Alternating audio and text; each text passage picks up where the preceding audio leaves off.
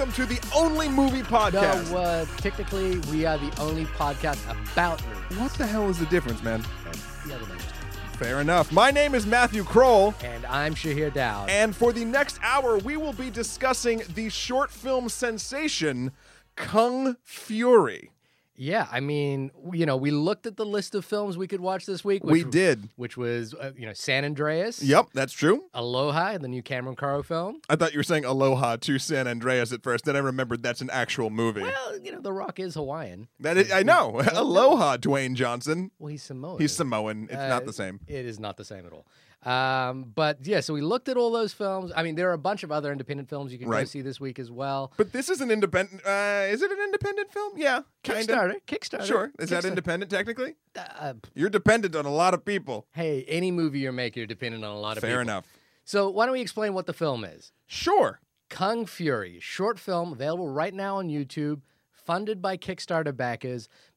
Like a huge success on Kickstarter. Right. They were looking for $200,000. They got $660,000. God bless them. I mean, good for them. I mean, the guy's name is David Sandberg. Okay.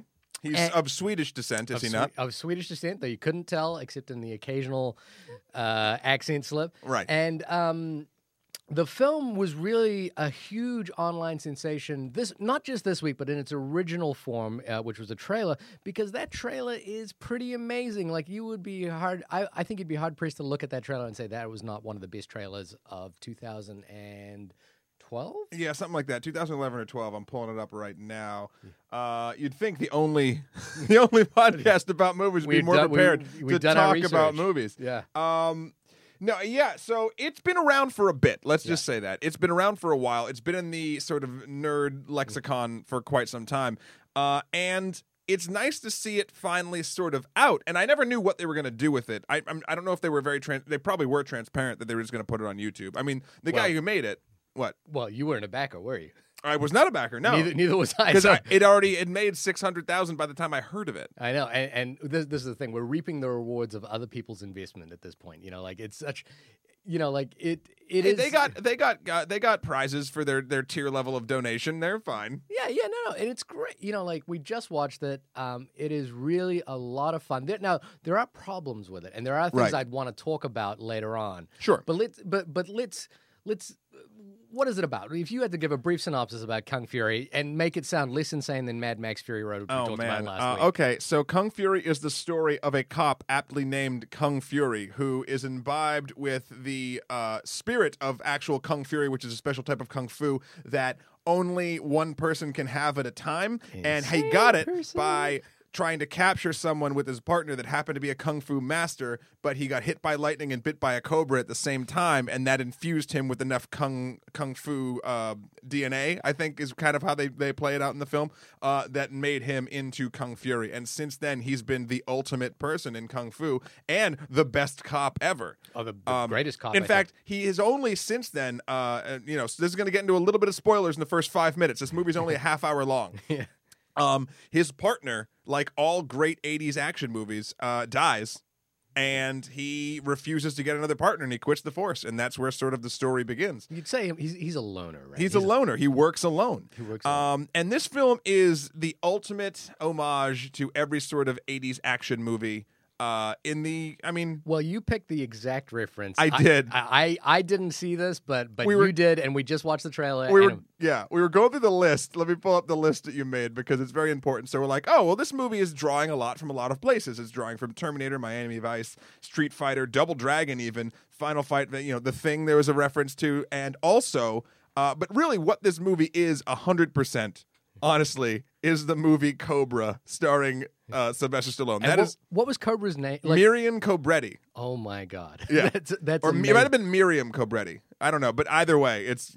Now here's what we want you to do. If you watch the movie, we're asking you before you listen to this podcast, stop it right here. Go and watch Kung Fury. It's only half an hour long, and immediately after you watch Kung Fury, watch the trailer to Cobra. Right. And you will see exactly all the references this film is pulling, the style, the look. And the funny thing is the clip on the Cobra trailer on YouTube is off an old VHS tape, which, Right. which is exactly the look of this film. Yeah, so that's kind of the crux behind this. So the guy who made it, David, what was his name? Sandberg. David Sandberg. He is, would you call him just a visual effects genius? It's whiz? What would you... He directs commercials, music videos. He's like a lot of young filmmakers these days are jack of all trades. Right. They're visual effects artists. They're cinematographers. This guy is an actor. Fairly good looking guy. Yeah, well, wouldn't kick him off a dinosaur. I don't know. I don't think I've ever heard that phrase before, and I think I'm going to use it tonight. There you go. But he's a guy who can do all sorts of things. He was on the visual effects team, and the visual effects in this film are kind of mind blowing. Yeah, I mean, I guess he had a big budget, but bigger than what we have. But the other thing is that the visual effects are appropriately pitched at this film. It Right. feels like even if he had $5 million to make this 30-minute film, he would turn in the exact same film. Right. It looks like what he wanted. Well, there's a lot of love behind it too. I think you can see that. I think you can see that from the internet sort of. I mean, you can tell. Yeah. And it's the style of it is, it's an homage to 80s movies, and it tries to look let me take that back. It doesn't try to look like an 80s movie. It tries to feel like an 80s movie looks. Yeah, and it's got this sort of VHS kind of like lo-fi quality to Right. it. There's some tracking issues on occasion on purpose, which I enjoyed. It is a entirely or predominantly a green screen film. But the green screen kind of works in its favor. Right. Maybe in the way Sin City does a little bit. I think the look of this film is fantastic. I think the sound, the score is really great.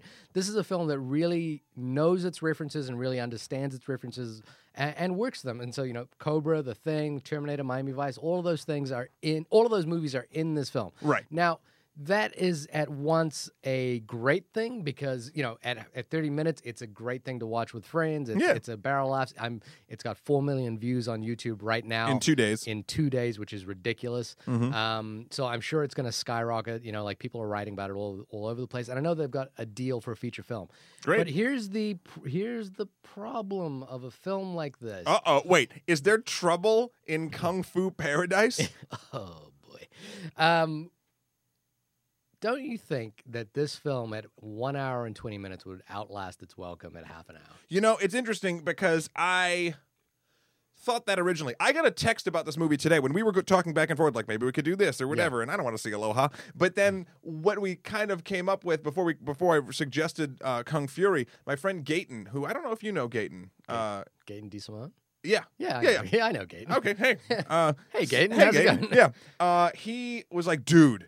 Did you? And I haven't talked to him in like 6 months. Yeah. He's like, dude, did you see Kung Fury? And I was like, I saw the trailer forever ago. I'm like, I just don't think I could sit through an hour and a half of it. Like, I just don't, because it would sort of, it's a great joke, but it's still sort of a one-note joke. It is a one-note joke. Yeah. So then he's like, no, dude, it's a half hour. And I was like, oh, I can watch that. Yeah, it is a great the perfect length for this kind of film. But I know that. So here's the thing. There is definitely, and you can see this in the trades, in Variety, and whatever trade magazines you're reading right now, that there is definitely an appetite for short films from young filmmakers, right, particularly science fiction bent or, with some sort of visual effects component that could be turned into a feature film. Yeah. And there's only very few of those that have actually worked out, well. And probably the most famous one recently is District 9, which came from a short film that Neil Blomkamp did. Right. But, like right now there are two big sales recently, one from a film called Sundays, one from another film called Controller, both very good music video directors.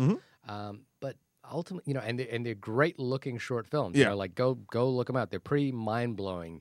The short film is not what it used to be. No. The short film has production values that match, feature films these days. But those are, in the politest sense, very, very slight on story and more like a sales reel for, hey, I could direct a feature film. Yeah. Whereas this does feel a little more like I have a cool story to tell, and clearly I have an audience for it now because there are people who are willing to watch it. it's a simple story, but it's a cool story. I mean, this movie lives and dies on cool. Like, that's what it does. Yeah, totally. So there's nothing wrong with that. Like, it has, and it is cool. it has a beginning, middle, end, and sort of teaser for a possible sequel. I doubt we'll see a direct sequel to Kung Fury. Well, here's an interesting comparison: is that the film not only debuted on YouTube, but it also debuted on the El Rey network, which is Robert Rodriguez's network. Oh yeah. And so the parallel, obviously, is Grindhouse. Well, the parallel kind of is. Well, continue your thoughts. Yeah, I mean, you could argue Sin City as well. That wasn't what I was going to argue. Oh, that wasn't one. Continue. Well, we'll come back to that. But to me, the parallel is Grindhouse, which is like Grindhouse. The whole concept for Grindhouse started out as little short trailers, basically in the same way this did, and then got extended out into feature films. And my problem with Grindhouse is extended out into feature films, they're not that great. Machete. The Robert Rodriguez Grindhouse film in particular, I forgot. Planet Terror. Planet Terror, yeah. I mean, I don't know how you felt about those films, but like I liked Planet Terror. You didn't like Quentin Tarantino's film? It was. You know, sometimes when you see something, you're like, oh man, that's really clever, and then they're clever for like 2 hours, and you're like, I don't give a shit that you're clever anymore because you're just saying the same clever shit. Well, that's the problem. That is the yeah. Okay, look, it's not the problem. Like I don't want to be a Nelly naysayer. That is a phrase I'm going to use tonight. Wow. But I don't want to dismiss a film before it comes out. Of course. And the mark of every great filmmaker that we've seen is that they can come up with this one amazing concept that really puts them on the map, and then they evolve. And so we hope that David Sandberg, who's now, inevitably made a mark on the cinematic world. I'm sure he's getting calls from agents all over the place. I'm sure, people are lining up at his door to even cast him in movies. I think he could be an actor as well. Yeah. Let's hope that the next thing he does, signals some kind of evolution. Like you could argue that. If you've seen Alive in Joburg, Neil Blomkamp's film, from Alive in Joburg to District 9, there is a real evolution of storytelling. There's a real all right, let's take this idea and let's really flesh it out into a story. Yeah. So I hope that, if there's a feature film version of Kung Fury, that he really fleshes it out. I think, personally, this would work better as, if they are going to continue with this world, this story, this look, this would work better as a web series, for my money. I mean, would you pay money to see this in the theater? An hour and a half of it. No, because when I thought it was out today and it was an hour and a half, I was like, I'm not going to watch it. So if I'm not going to watch it for free, and an hour and a half, I'm not going to go pay money to watch it for an hour. It would have to be exceptional, right? Like I would have to get word of mouth, and then people would be like, no, you really need to. This is insane. And I'd be like, really? It doesn't get old? And if they said nope, then hey. I mean, another good example that I really like, and you were going to interrupt me with some other ones. I think Sin City is, Sin City 1 is a film that holds its own as a feature-length film. I think that really works as a feature. I really like Sin City a lot. I like Sin City a lot too, but I also haven't seen it in a lot of years. Yeah. I don't know when the last time you have is, but it not that it doesn't, I think it probably ages fine as a film, but I wonder, now that we've seen, Sin City 2? Well, yeah, no, but I got to bring everything back to Marvel. Sin City was sort of the first film like that we'd seen. Yeah. Honestly. And that, I think, really garnishes a lot of, goodwill towards a film and the feelings you have towards a film. Just like, for me, Avengers 1 was this, pinnacle of a certain thing because I'd never seen it before. Mm-hmm. Avengers 2, I like it a lot, but I don't think it didn't give me the same feels as Avengers 1 did, where, I think now that Sin City has sort of broken that, and I'm not even talking about Sin City 2, I didn't see that, I don't know, whatever. Mm-hmm. But, Sin City's special because it was first. Yeah. This is special because it's first in its own sort of weird little niche way. That I'm talking about Kung Fury. Yeah. I don't know. And granted, I know 4 million hits in 2 days on YouTube is a big deal, and it's probably going to become sort of a virally hit. But it's going to also be something like people are going to know that Kung Fury was a viral hit, but not have seen it, and that's where it's going to hopefully find its audience if it becomes a feature film. It's weird when you think about it, the feature film, the blockbuster feature film industry is still treating YouTube as kind of testing ground for young filmmakers. It's kind of like the place where and that makes sense because if you're a young filmmaker, you're not going to get your film into a theater. You're going to get it into onto YouTube or Vimeo or whatever.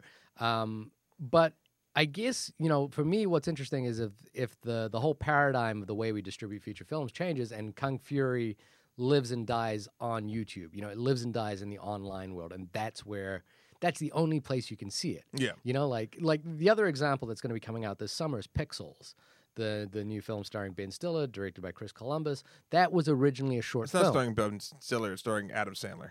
Oh. Okay, Adam Sandler. Yeah, I was like, "There's no awful Ben Stiller movie coming out." And I was like, "Oh wait, yeah, no, you're right. Yeah, sorry, my bad."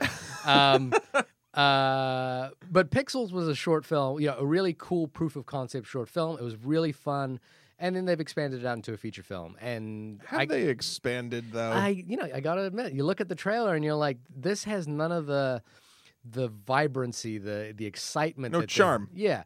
But then that might just be a virtue of the fact that you're putting it into a big, into a multiplex. You're putting movie stars in it. You're putting Adam Sandler in it. You're putting Adam Sandler in it. You're throwing a lot of money at it. I always feel bad. Can we talk about this for 2 seconds? I always feel bad mouthing Adam Sandler. I mean, he still is a moneymaker, and he the Grown Ups and all that stuff.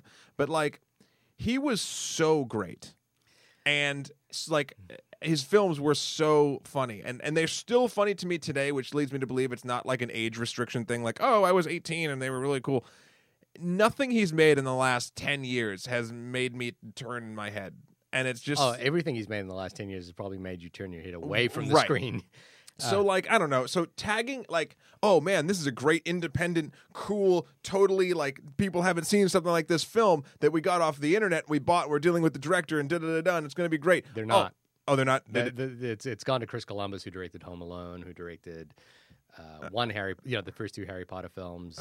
So either way, they take this great idea, and they, you know what, because it's even better, guys, is present-day Adam Sandler. Adam Sandler. Not listen, I have 2000s Adam Sandler. Look, we're getting sidetracked, but I have a lot of hope for Adam Sandler because to me, like those are the Happy Madisons, is a great film.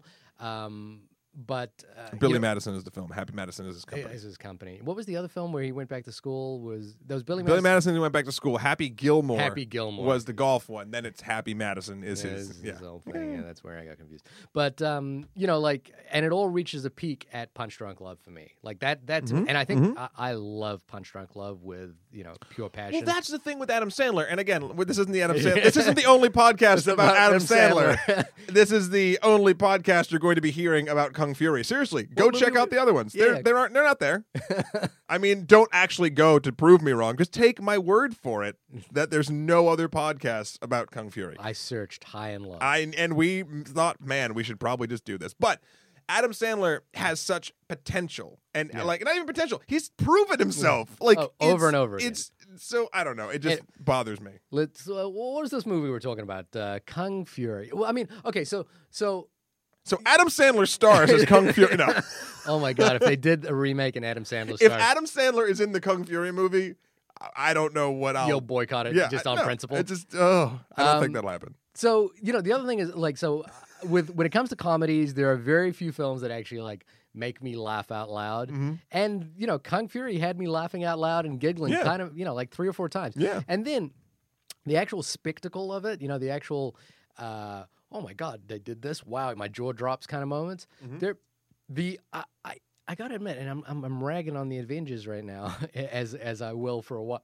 But the opening of this film of Kung Fury, right, I think rivals the Avengers in terms of spectacle. And wow, maybe it's because we know the budget, maybe because we know it's independent and it's small, and it's the first time you've seen something like this. Yeah. That's what it is. But it also has scale. Like you wouldn't expect a short film to have this kind of scale. Right. No, and that's great. Again, it's the first time you've seen a short film have this sort of scale with this cool art style and whatever. Like, it's the first time. The Avengers is cool because it's the first time you see competently done throwing all these worlds together to do its thing. Like, it's all of... the more I see it, especially... I saw Age of Ultron, by the way, again this week.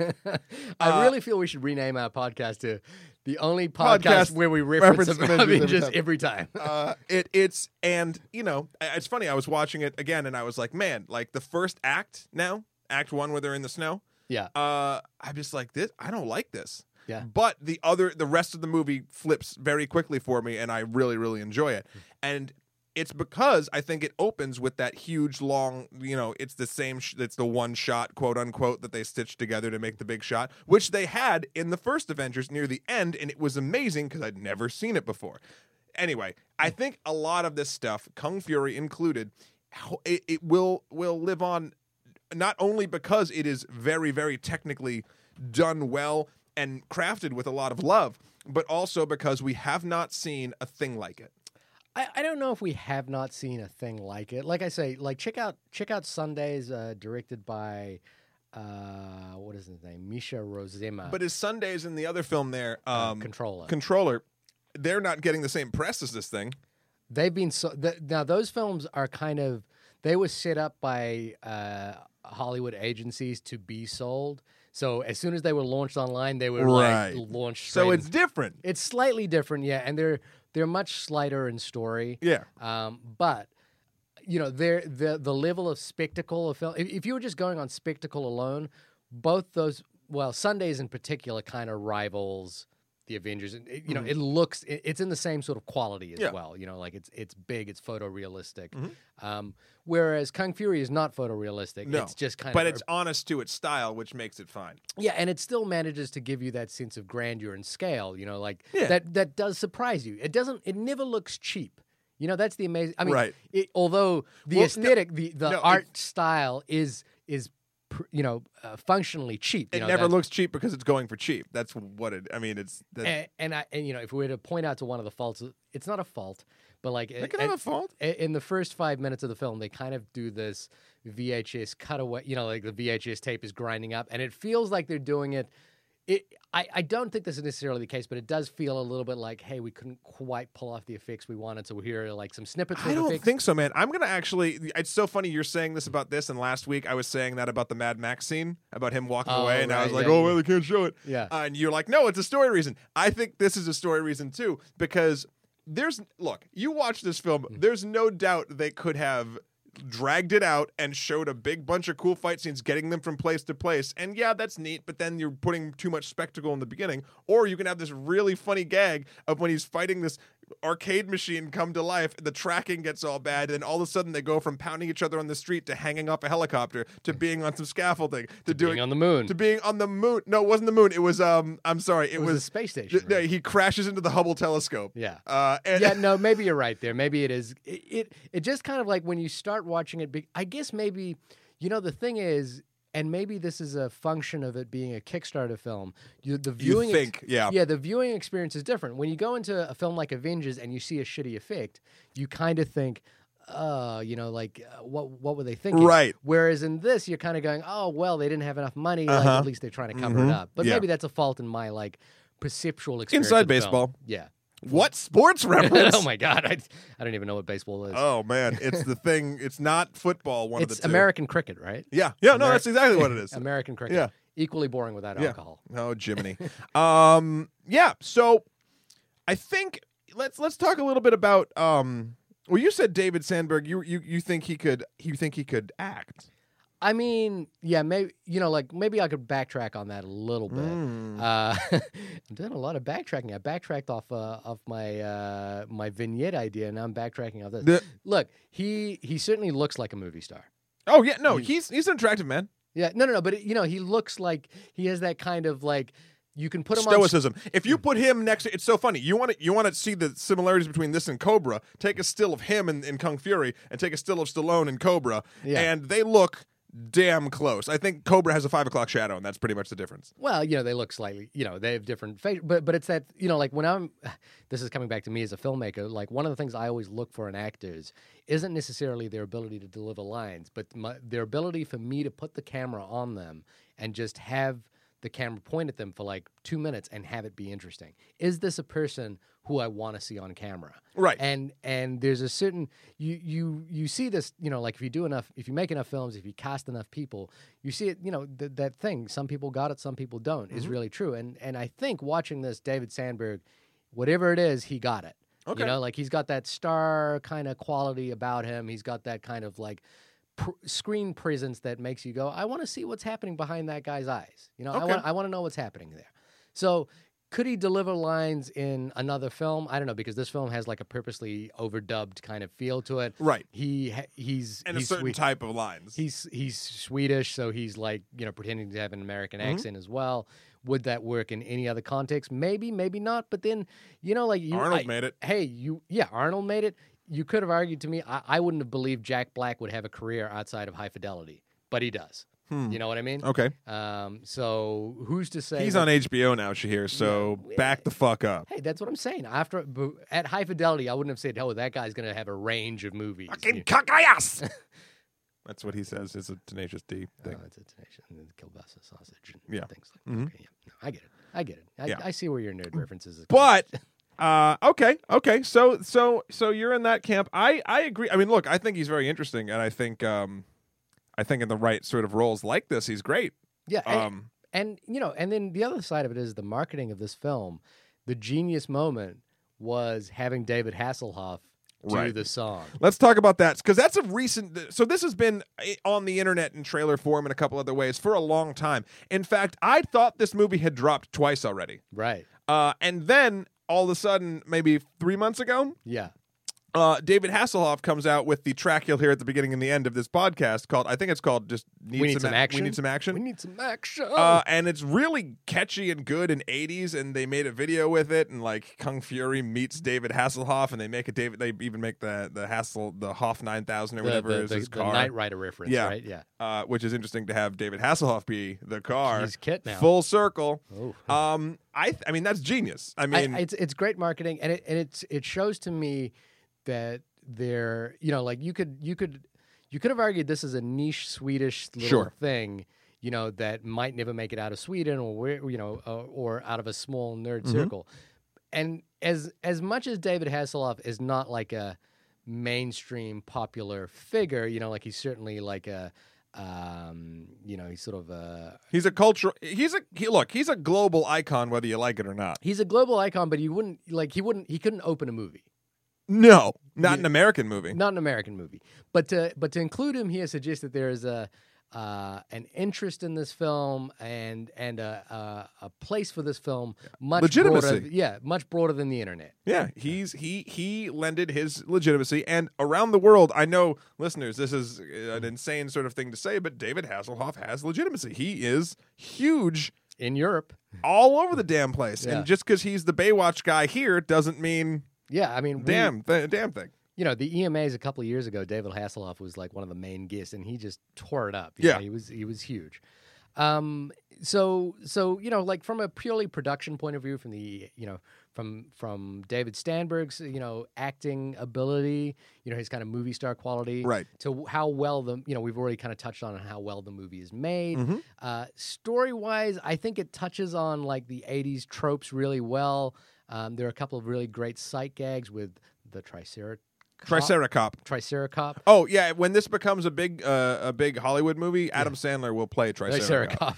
And then beyond that, I think the story, surprisingly has legs because it has a time travel element to it, which they kind of like bring back and forth, and it works. They've made, and then I guess thinking about.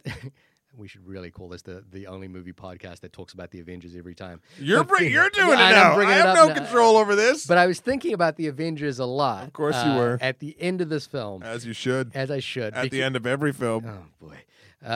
If you haven't guessed it by now, Matthew Kroll is a huge fan of the Avengers. And I'm actually not a fan. Let's make something very clear.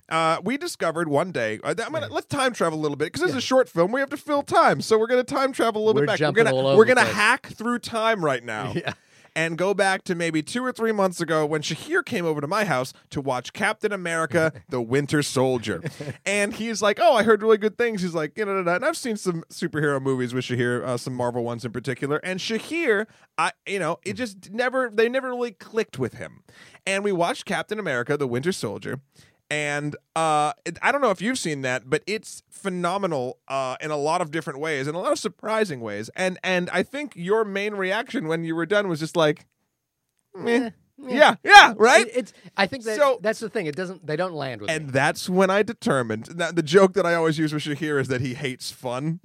It's like, oh, well, it's because you hate fun. But going deeper into that sort of, loving jab, it's just because that these aren't, you're absolutely right. These films don't resonate with you on a certain level. And in order for these films to work in any way, they need to resonate with an audience member. Yeah. And if they're just fucking sliding off you, then they're just not for you. Not for me at all. And you know what I find interesting every time?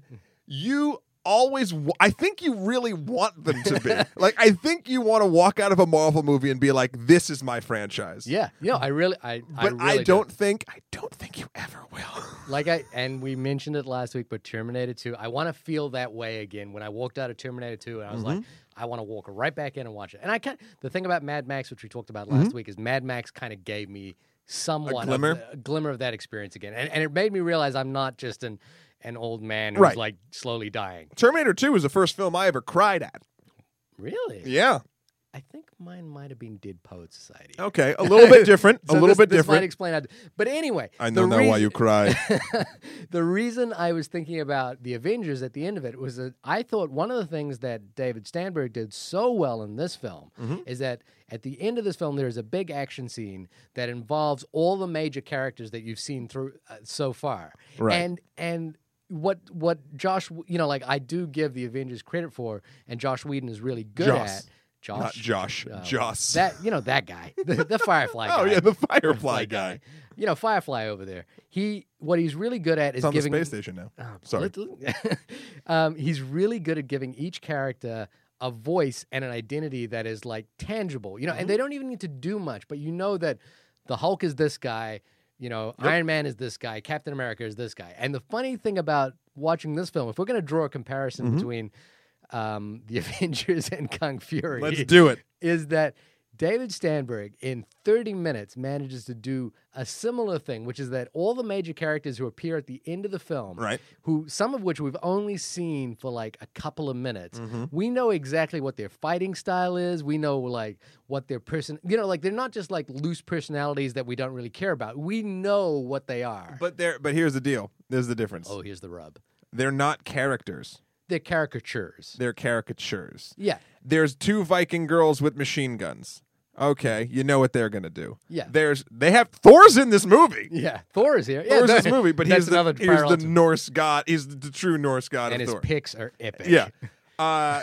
So whatever. Hacker Man, you know what Hacker Man's gonna do. And Triceracop is a cop with a Triceratops head, so he just has a gun and whatever. But don't look, I will say this. It is very difficult to actually draw characters that well. And there's, here's the thing. If you watch Sundays, you will have a hard time figuring out who is anyone in Sundays. Well, that's just because this film is so stylized in its different characters. They're so different. I think it's a fundamental thing of good filmmaking. Okay. And it's one of those things that we forget about that is so difficult to do. But it's like, how do you draw a character so quickly, that the audience understands? And sometimes it's the most simple things. But here's the thing: when someone gets it wrong, you really know it, right? And a lot of filmmakers get it wrong. This is where the Avengers in this differs, because again, I think Joss Whedon, like you said, builds great characters, and that's why you can differentiate them. This is taking what Kung Fury is doing, and it's doing it on a masterclass level. Yeah. I totally agree. Is taking tropes that we all know and introducing them very clearly. And going with that. The Marvel universe and sort of everything built to that, and no one knew who the fuck Iron Man was before he was, some of the nerds knew he was drunk in the 70s. That's about it. Yeah. But this movie is taking Norse Viking babes with machine guns, check. Dinosaurs, check. Nerdy tech guy, check. It's taking all these things and it's doing it very well, but it's not I don't know what drives Hacker Man. No, but you know what he is and how he's going to fight and how he's going to respond to a situation. Sure, but that's not a character. It's a caricature. Right. But again, it's very hard to do well. It's sure. one of those things I think we're arguing about agreeing with something. No, it's one of those things that's fundamental to filmmaking, but it's very few young filmmakers get that right. And very few young filmmakers, myself included,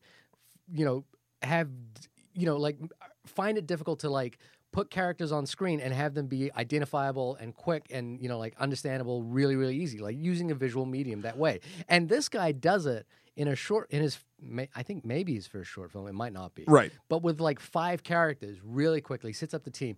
There are a lot of like big Hollywood films that don't do it. That don't do that. No, well. and actually, not to because just to bring up the last project that I was working on, it's that I mentioned it last World week, Domination, World yeah. Dominated Incorporated. That's kind of a similar thing. It's 6 very strong different characters that we're trying to set up very quickly, and it's hard. Yeah. It's really hard, and we just wrote the half-hour pilot. Yeah. And trying to get them sort of in it's much different format if you're doing a half hour than like 7 or 8 minutes. Just like a half-hour film is much different than a feature-length film. Yeah. It's difficult as shit to do. It's really and I think he should, David Sandberg should be commended. Yeah, no, for he should. For that kind of visual and storytelling precision. And also choices in what story to tell to make it easier to do those things well. Yes. I think we're talking about this film more seriously than it should be talked about, but at the same time I think we want to appreciate the craft that goes on. Right. Well, how can you not? I mean, look, we're talking about it in a very serious light, but this dude and his team,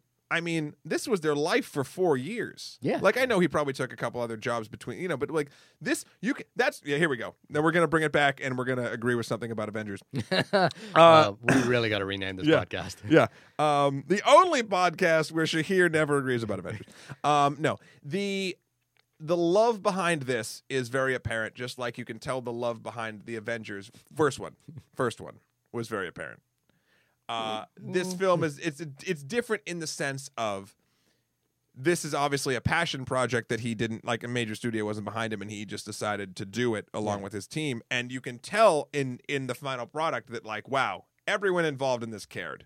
Yeah, and everyone worked really hard. And the cool thing is they really delivered as well. They really. I think it took longer than they promised, but or maybe it didn't. I don't know. But they really they didn't like fail to deliver, like every scene was big. It escalated the like you could argue that the original trailer kind of gives you like 80% of what's going to be in this film. Right. But you still like watching the 30-minute version. I still felt I got more out of it than the trailer. Yeah. So yeah, I think he should be commended for that. Now, then the other side of it is the villain. Right. Let's talk about that. The Kung Fuhrer. Or Adolf Hitler, as we like to know. I think this, this is a fun character to play with. Like there being, you can go back to Chaplin, like the Great Dictator. Sure. People like to make fun of Hitler because although a monster, he is a ridiculous figure. And this film has this great monologue about what an Aryan mustache is. And I think it's just like, right. Like, he really does tap, it sounds like I'm taking this film way too seriously, but I think like the kind of comedic writing that he's able to bring to like, okay, instead of like, here's just a generic bad guy, our bad guy is Adolf fucking Hitler. Which, I mean, look, I'll play devil's advocate here, which could be argued is the generic bad guy. Yeah, but that's what it does it for a comedic purpose in this film. That's what the film is. Yeah. So it's just great it's fun writing. Yeah. My only hesitation about this film is David Sandberg does not need to take my advice in any way, shape, or form. Don't listen to the only podcast about your film, David Sandberg. But I hope that in the next thing that this guy makes, and he's enormously talented, has some kind of evolution, either in story style, can he sustain what he does here in 30 minutes across 90 minutes, and that requires a different kind of storytelling. Sure. I bet you he can. I think he can. I think he can. I just don't want to like see him not do that because that will be the death of him. Yeah. I was just looking at the Kickstarter. Apparently, it funded fully in January 2014. Right. So I could have swore it was around longer than that. I feel like the trailer was around. The trailer was around longer, and then maybe he threw it on Kickstarter. Yeah. I don't know. I'd have to look up the timeline. I'll have to hack that later. It's a curious thing, kickstarting for a short, and you have to really make it clear. The budget that they had for a short film here is ridiculously high. Like $600,000 for a short film is a huge budget. But they spent. It looks like they spent it well. Oh yeah, it's on the screen, but but short films don't tend to get those kinds of budgets. Yeah. Like short films range from $20 right up to, $20,000, $100,000 is kind of the old, like in New Zealand, Sure. there's a model of short filmmaking where 90,000 is the upper limit. That model seems to be going away, Right. as people can do more with less resources. Sure. I'm not, the ethics of that are to be debated. What? But, $600,000 for a short film is a lot of money. Yeah, but I think Justifiably so in this case. I but think like so. think about it this way. If this was a Hollywood film, Yeah. if this was a major studio, even if it was only still half hour, I know that doesn't happen, but let's Yeah. just for the sake of argument say it could. What do you think it would cost? It would cost way the fuck more than 600,000. It would cost more, but there's more potential for a return. That's the difference. Sure. So you could argue like 30 minutes in a Hollywood film might cost $5 million. Right. 30 minutes of Mad Max will cost $20 million Right. probably, or something like that. But there is more. But that's built on a franchise that already exists, that already makes money, that has star power behind it, and has much more potential for return. So $600,000 on an untested, funky comedy that was funded on Kickstarter is a greater risk because, fundamentally there is no. I know they're selling T-shirts, they're selling versions of the film online. It's not a greater risk though because the backers, unlike a studio that's putting up $5 million, backers are $5 and $10 for the most part. and they're not expecting a return. Right. They've already paid. Kickstarter. Yeah, they're paid for what they're getting. Yeah.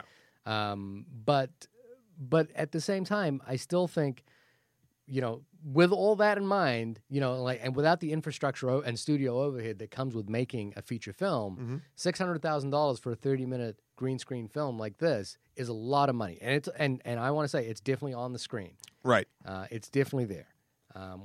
So it's money well spent. I think you'll be pleasantly surprised if you hit YouTube right now and watch it. Right. Oh no, absolutely. I completely agree.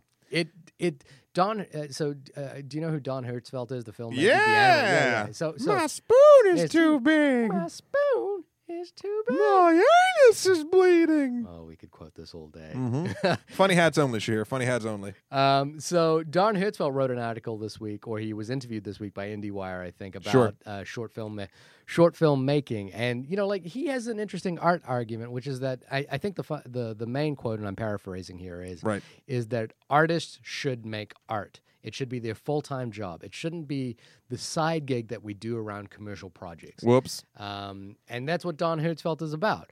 I think, the thing about short films is short films can be like a great format for art. And, like I think about the films of Louis Buñuel or David Lynch's early films as well, which were fundamentally art pieces. They weren't films to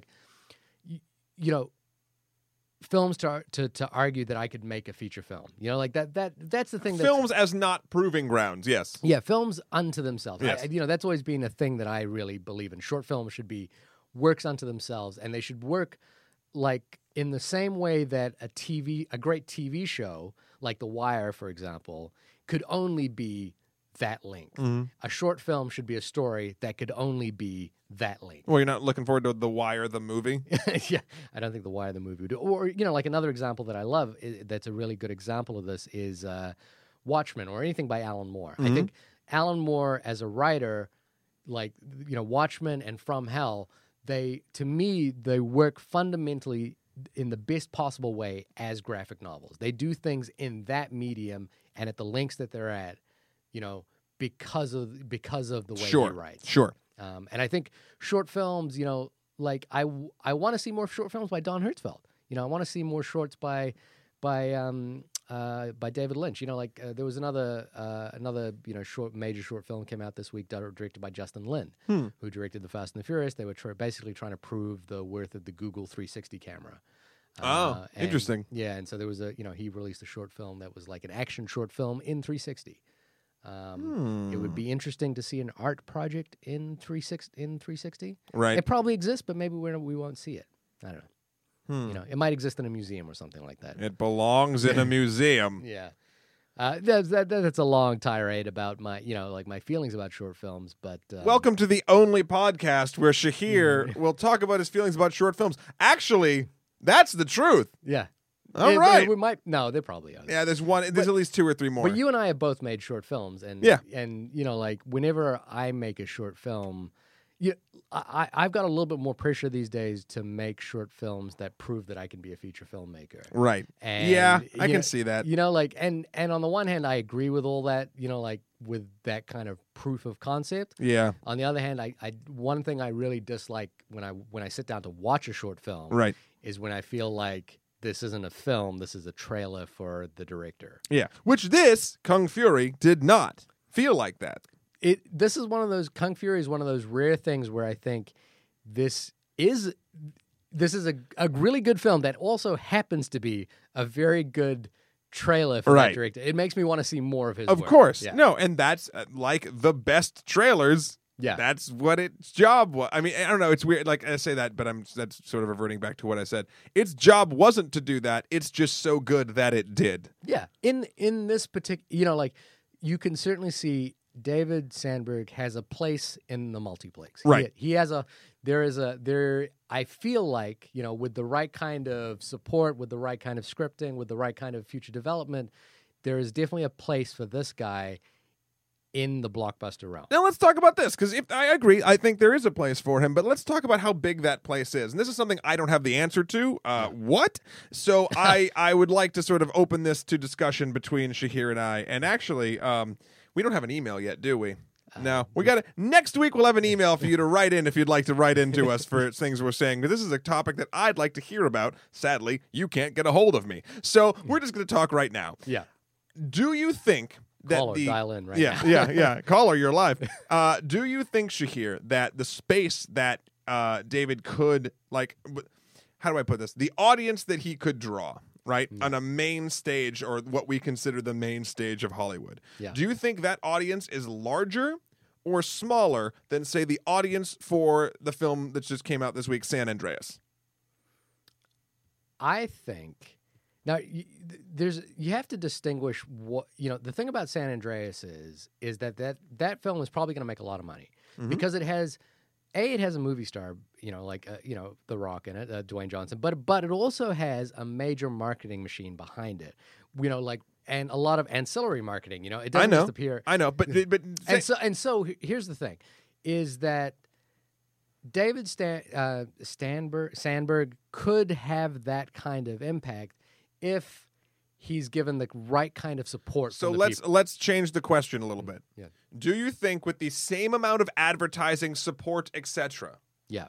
that the same amount of people would go to see if they opened opening weekend San Andreas Kung Fury feature length Kung Fury? Let's say I just want to make them as similar as possible, but maintain their styles. One's very Hollywood blockbuster nonsense. One is Cop with the Triceratops head nonsense. Yeah. Right.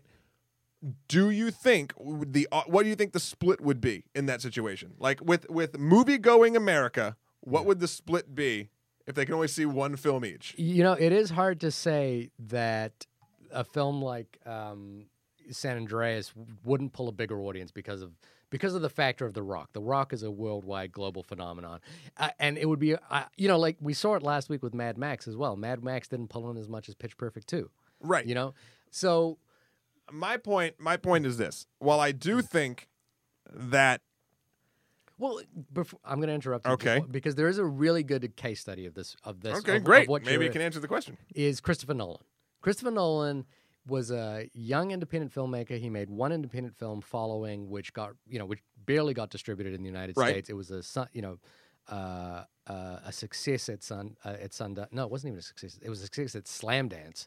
And then he made Memento, which got him into Sundance. That film didn't do gangbusters, but it got a lot of word of mouth. Sure. And then with the right infrastructure and support, there was 2 films between that. The next film he did was Batman. And right. Now inevitably Batman is a huge property, but David Sandberg strikes me as the kind of guy that if I was an executive in Hollywood and I was floating around some comic book or some property that needed revitalizing, I'd be like, hey, let's bring this guy in and see what he's got. See what he says.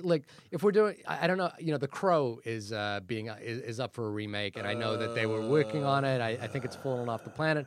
But if I had the rights to The Crow or some other property like that, I'd be like, you know, like now he doesn't immediately strike me as the guy, you know, like it's not exactly the Crow, but I'd be like, this guy seems like a go-getter. He seems like he understands movies. Yeah, Maybe bring him in I wouldn't bring him in for. I mean, again, who the fuck am I to say this? But I wouldn't bring him in for The Crow. The Crow is a very specific sort of like The Crow is a weird movie that I feel, and because of its 3 sequels, the original Crow is a film that will never be made again. There'll be movies named The Crow. Yeah, it's not going to be The Crow. Whereas there's been films that have been remade and whatever, like that. Just like Terminator Genesis isn't going to be Terminator 2. Yeah. Like, it's just what, you know, that's neither here nor there. But getting back to the original question, it's less of my, I'm not questioning his prowess as a filmmaker. I'm not questioning him versus the Hollywood machine as a whole. I'm saying this film with its style and what he's proven so far that he can do, and I'm not familiar with his commercial work, so I can't sort of bring that through it as well. Yeah. But like, we know he can make 80s parody the highest form ever, right? Yeah. So there's an 80s movie parody movie that's action. Yeah. And typical Hollywood blockbuster nonsense with a great name attached to it. Do I think which one's going to get like? I just still think that much like Mad Max sort of did. I mean, there was undercurrents of it, like getting swallowed by Pitch Perfect too. I feel like that anything like this film in a major motion picture sort of playground or schoolyard, I would say, even with equal footing, is going to get swallowed up. I feel like it's and swallowed up as I mean, not many people would go see it for the amount. Like if you know, it's hard to translate YouTube numbers into like box office numbers because they don't translate. Yeah, Instagram followers don't translate. Like all this stuff doesn't actually translate to people watching or doing things. Well, it's that old economics question, which is that like the amount of people who will pay, you know, $1 for a loaf of bread versus the amount of people that are willing to pay $10 for a loaf of bread is that kind of curve and YouTube to box office. But I guess my question is, in the internet era, in the age of filmmaking, what was that Walter Benjamin book, Art in the Age of Mechanical Reproduction? What? That old rag? That old rag. You know, like if in the Welcome to the only podcast about whatever the hell Shakir just said. Oh, that's my film school film theory coming back. Dust off your diploma. Yeah, exactly. But like, the age of like, and this is another book I'm thinking about right now, but the age of the hyperlink, the age of like continuously interconnected media. Sure. Like that is not pay-per-view. Right. Is the box office relevant? I guess it is because we still, the economy of Hollywood still dictates. The box office is relevant because the box office is relevant. Money only means something because money means something. I guess what I'm saying is can David Sandberg be a huge star, a big name, sure, without blockbuster? Like, could he make like 2 more Kickstarter films, like maybe at $1 million a piece, and make his name doing that? And could there be a new model where people are just paying? There should be. There should be. But I think. I guess the interesting thing is the metrics of it all. And how quick? Here's the other thing. Yeah. YouTube video, 4 million in 2 days. That's fantastic. There's no question that those numbers are wonderful. Yeah. What about all the other fantastic videos that we've seen that have been like, holy shit, did you see this has 7 million views in 3 days? Like, holy crap. And now they're gone. Like, for instance, what does the Fox say? You remember that? Yeah. That was like in the vicinity of 20 million views. That was whatever, and it's gone now. You don't hear of Yivus or whatever the hell their thing is anymore. Like it's that social network thing. It's like what's cool. 1 million isn't cool. You know what's cool? 1 billion. Yeah. Or like again, this is a different sort of video, but remember the ice bucket challenge? You sons of bitches. Yeah. Like, it's the same stuff. And the internet, for being this medium that actually technically remembers everything, has the shortest memory. Here's like we're talking about Kung Fury like it's the next greatest thing. And it's great that we're doing a podcast about it. And we're the only podcast about it. But yeah, in a week's time, 2 weeks' time, how much, like maybe it might be a month, like certain products Sure. have a certain longevity. And this is going to come off as humble brag or something at this moment as well. Ooh. But, I directed a music video called Cymatics, which was a science project. Did you? Yeah, I did. It got a good video. 7 million views or something. It's in that vicinity Mm-hmm. right now. But we're not, and when we first released it and it was getting all that publicity, there was a lot of hype. We're getting a lot of emails, and those things just die off very quickly. Yeah. And you just, people stop emailing you and people stop calling Because you. 13 other things just came out. Exactly. I mean, my attention span for new things is like the biggest thing that came out on the internet 2 days ago was Taylor Swift's Bad Blood video. Like a week ago. Sure. But who's watching or talking about that now? I mean, the group of 14-year-old girls I was walking behind trying to get to work today was talking about it a lot. Oh, really? Yeah, it was actually kind of funny. Oh, well. They're just like, I haven't heard someone say they love something and oh my God, they love something as much over and over again as Taylor Swift's Bad Blood. The song or the video? I don't know. I mean, Joseph Kahn is an interesting guy, the filmmaker who made that video. He also made a Power Rangers film a little while back. Is that the dark one? Yeah, he made same guy? Yeah, same guy. He's an interesting filmmaker. I don't think that's a particularly good music video. No, it's not, because it does the exact opposite of what Kung Fury does. Is it takes all these characters that it names, but throws them at the wall, and there's not a character in that thing. I mean, it's a music video, so it's a different medium. I know plenty of music videos that have characters. Yeah, but it's more difficult for that music video to. The gimmick is so many female stars. Yes, I understand. And then when it comes to that big explosion at the end, I have no idea who's who, and I don't. Oh care. no! But then again, I'm not the. It's very. You could argue very clearly that Kung Fury is aimed at me. Bad Blood is not aimed at me. Yeah, sure. So there is that distinction. I think anyone who listens to this podcast, which might be 100 people at best at this point. Sure. We're growing, folks. We're going to be the next big thing, though. We're the only thing. Yeah, well, that's true, yeah. So, I mean, it's inevitable. That we are the hugest. Whatever. Never fact check me.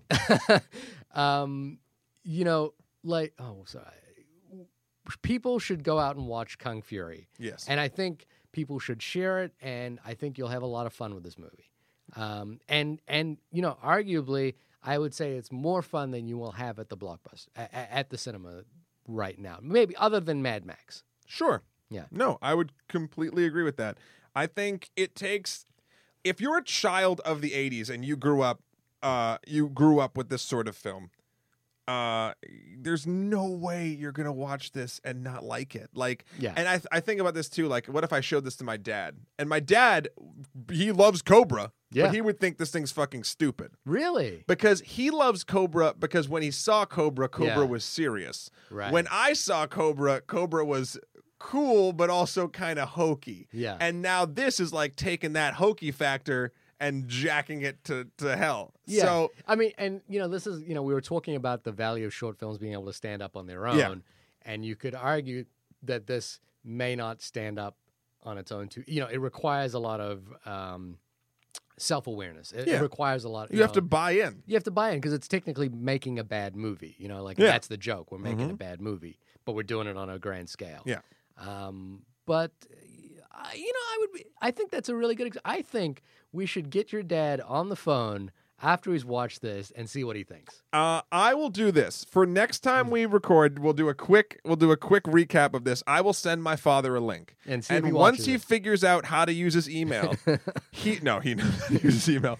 I'll have him watch it, and I'll have him record a very quick audio review of Kung Fury and what he thinks of it. That would be amazing. I would love to hear that. And he will hate it. You think so? I do. But anyway, I love it. You loved it. I love it with some reservations, but I do think we should share it. I think for what it is, it's fantastic, and you should all watch it. And it's a half hour of your life and absolutely no money other than electricity and your computer or smartphone device, tablet, whatever, and your internet connection. So it is going to cost you, per half hour. Opportunity cost. I'd say like $13.56, something like that. Well, that's how much you would pay to go see San Andreas. Yeah. And you're going to have a bit of time in this. Something like that. Yeah. So there you go. Anyway, this has been the only podcast about Kung Fury. Shahir, tell the people where else they can find you. You can look at my work, and you can get in touch with me at shahirdaud.com. Shahir Daud. My mother is the only person that pronounces my name Shahir. She's not here. She's not here. Is she? She might be listening.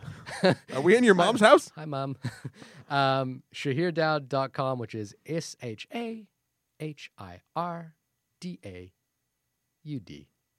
Okay, we only have one more minute, so .com. Good. Yep.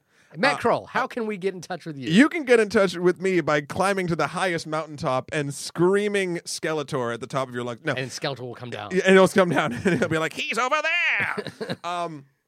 No, you can find me conveniently at MatthewKroll.com. That's MatthewKroll.com. Or you can find me on Instagram, Skeletor, the number 4, PREZ, Skeletor for Prez. Or you can find me on Twitter at EmperorMSK. Go there to any of those places to interact or go to my website to see my work. Check out also www.wdi.pw. That's the work of WDI, World Dominated Incorporated, short series I'm trying to make with a buddy.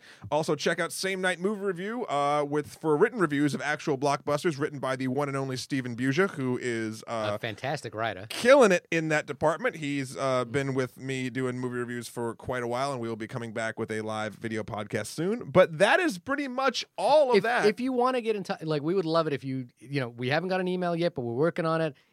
Email us on those avenues. Sure. We'd love to Sure. If you'd like to email us, our email addresses are there.